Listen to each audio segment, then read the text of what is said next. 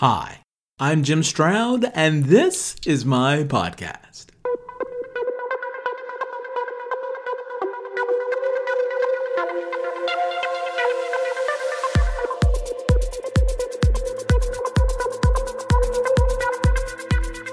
If you live in the Bay Area of California, chances are you're looking to get out. Why? Well, if I had to guess, I would say the massive homeless problems, high taxes, and sky-high real estate prices. And it's not just California residents looking for greener pastures. Oh no, there is a big trend now of people, millennials specifically, looking to relocate while still working remotely for their present employer. The good news is, in all that, is that there are smaller U.S. cities offering cash incentives for workers to move there.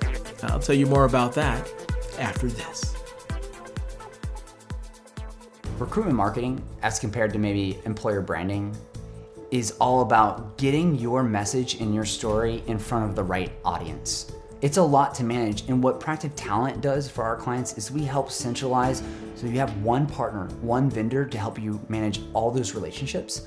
And not only that, we help you track the effectiveness of every media dollar you spend on hiring, so that you know in real time that you're getting the greatest ROI for your marketing investment to attract great talent into your company. We help our clients with recruitment marketing in a couple ways. One is in recruitment marketing strategy. And with that, we really take the time to help you build the right strategy, and then we get mutual approval on that strategy before you spend a single dime. The other way we do this is through our agency of record service.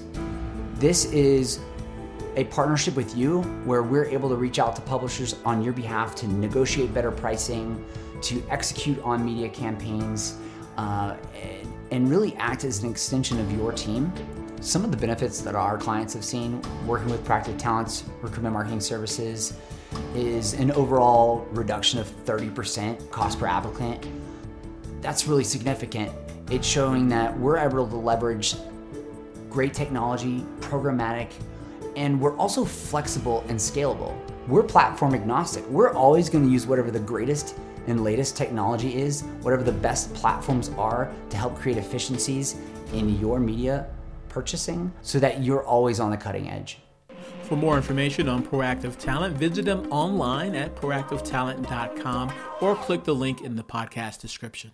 Prior to the whole coronavirus thing, millennials were already looking to leave the big cities. Check out this quote from CNBC. It dates back to September 2019.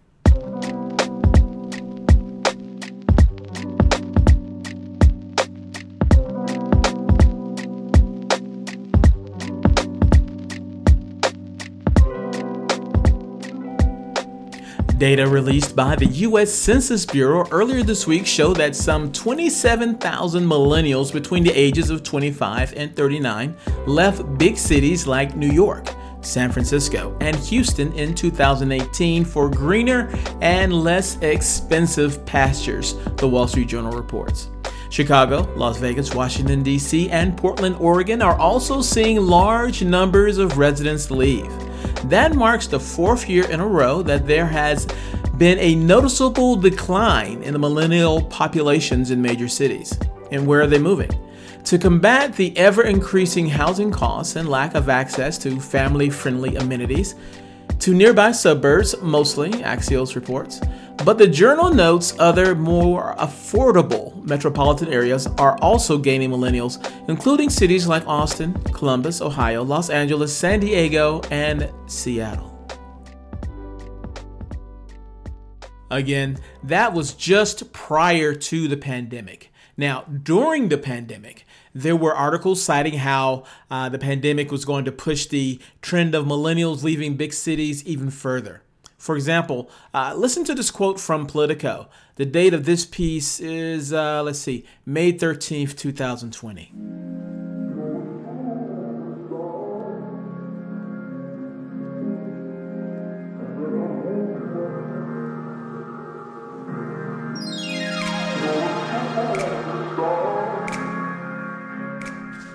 We are about to witness a great experiment. The world population has temporarily reset according to nationality or country of residence. At some point, hopefully soon, the lockdown will end. Travel restrictions will be lifted and planes will start flying again.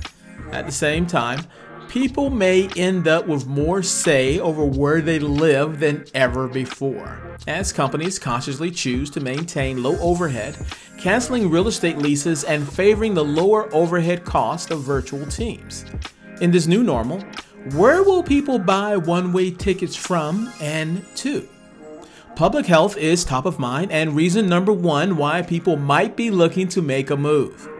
The coronavirus pandemic has divided the world into red zones, which fail to effectively test, quarantine, and treat COVID-19 patients, and green zones, which performed well under the circumstances and flattened the curve. The daily news tells us which is which and can help you choose which green zone to move to. Chances are, you might want to abandon crowded cities. It's now obvious, if it weren't before, that staying in big cities can be bad for your health. The density of social contact in urban areas, home to almost 60% of the global population, makes them petri dishes for the spread of contagious diseases. And now, in the aftermath of COVID-19, there are a few more reasons why people may want to leave the big cities for greener pastures. Listen to this and see if you can guess why.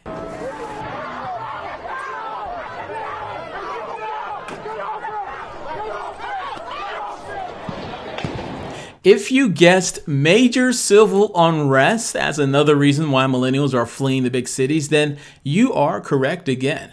It's like there's a big broom trying to sweep out our major metropolitan areas, and I can only guess when the dust will clear.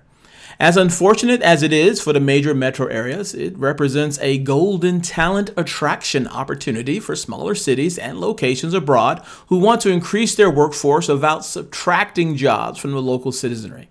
I'll get into that right after this. This podcast is sponsored by Superpass, the go-to software for out-the-box content websites and mobile apps. With the Superpass platform, you can create your own branded website and native mobile apps to host your digital content, subscribers, and more. Do you have quality content that you want to share with the world in a beautiful and intuitive site? If so, then Superpass can provide the tech solution for you. Hold all your digital content in one place, your brand, your way. Check out superpass.app. That's SUPAPASS.app. In an effort to bring new blood into town and increase its workforce, Tulsa, Oklahoma City is paying people $10,000 to move there and work remotely for an employer they already have.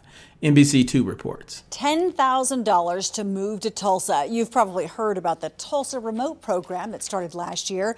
Now it's back and thousands have already applied. 2Works View's Christy Maria introduces us to one man who says he's glad he made the move. We bought a house, we have our kids in school. This is a long-term plan for us. Connor Sneddon has worked remotely for 5 years. A lot of remote workers, myself included, in the past, you work at home. So you don't really see humans very often. You're on the phone a lot. He's from Kansas City, but had been living in Dallas. He has a wife and 2 kids, so they were looking for a city to settle down in. That's when he found Tulsa Remote. It's just kind of stars aligning, saying, hey, this is a perfect opportunity for us to be in a place that we raise our kids, can get involved in the community, and actually have an impact. Sneddon moved to Tulsa 5 months ago. He was immediately engulfed in the city pride, seeing why so many people applied in the program's first year. I don't know that I've ever been to another city, big or small, that I've seen more city flags than I've seen American flags. The amount of pride that people have in this place is palpable, and it's very contagious. Last year, Tulsa Remote got to 10,000 applicants before they had to cut off the application process. This year looks even busier. 1,500 people applied on the first day. And it's not just Tulsa, Oklahoma. Vermont has a remote worker program. CNBC reports. Is absolutely gorgeous, but it's got a few challenges, an older population that's growing slowly. So the state is thinking outside of the box with its new remote worker grant program. It will offer you up to $10,000 if you're a remote worker who wants to relocate here to Vermont and continue doing your job. And those are just 2 examples. There are several others out there. I'll mention these 3.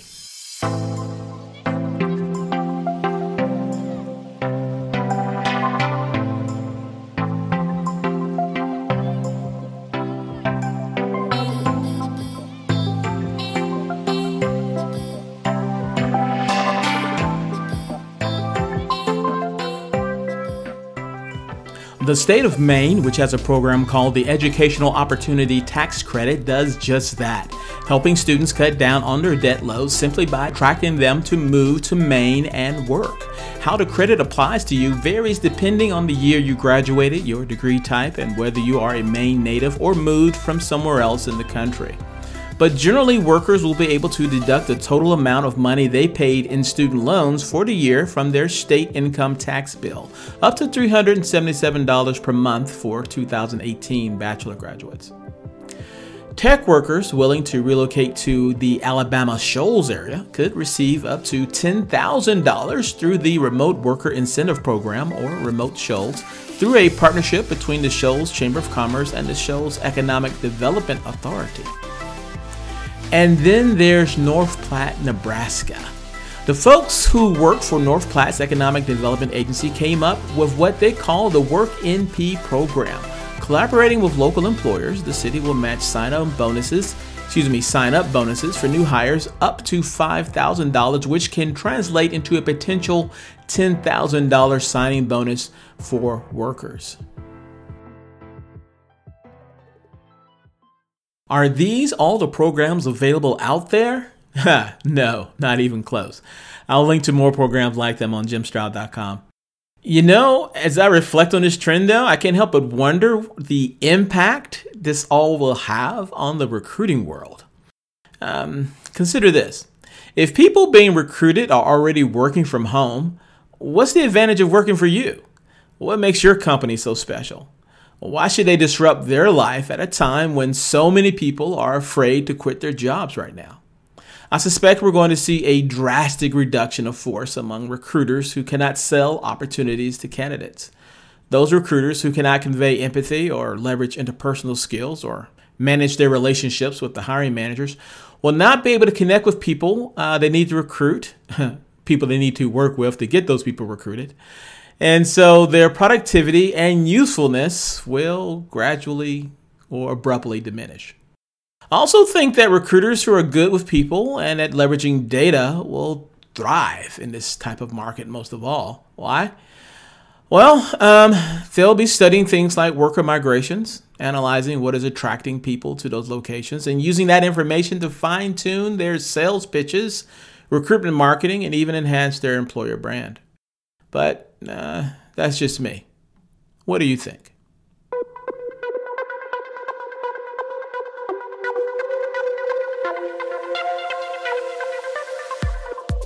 If you love what you heard, hate what you heard, or don't know what you just heard, I want to know about it.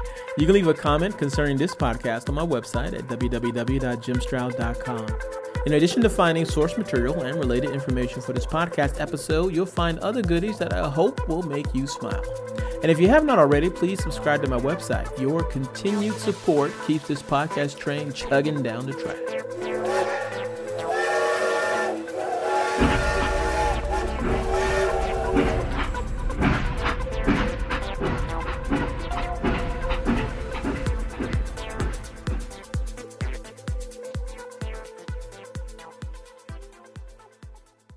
That's what ransomware is all about. It's psychological pressure. Ransomware, when your computer's hacked into and your data held ransom. Attacks are on the rise, and Russian gangs are making billions of dollars. The moment I got that message, I knew our greatest fears that we ever have are starting to come true. The post-Cold War era is over.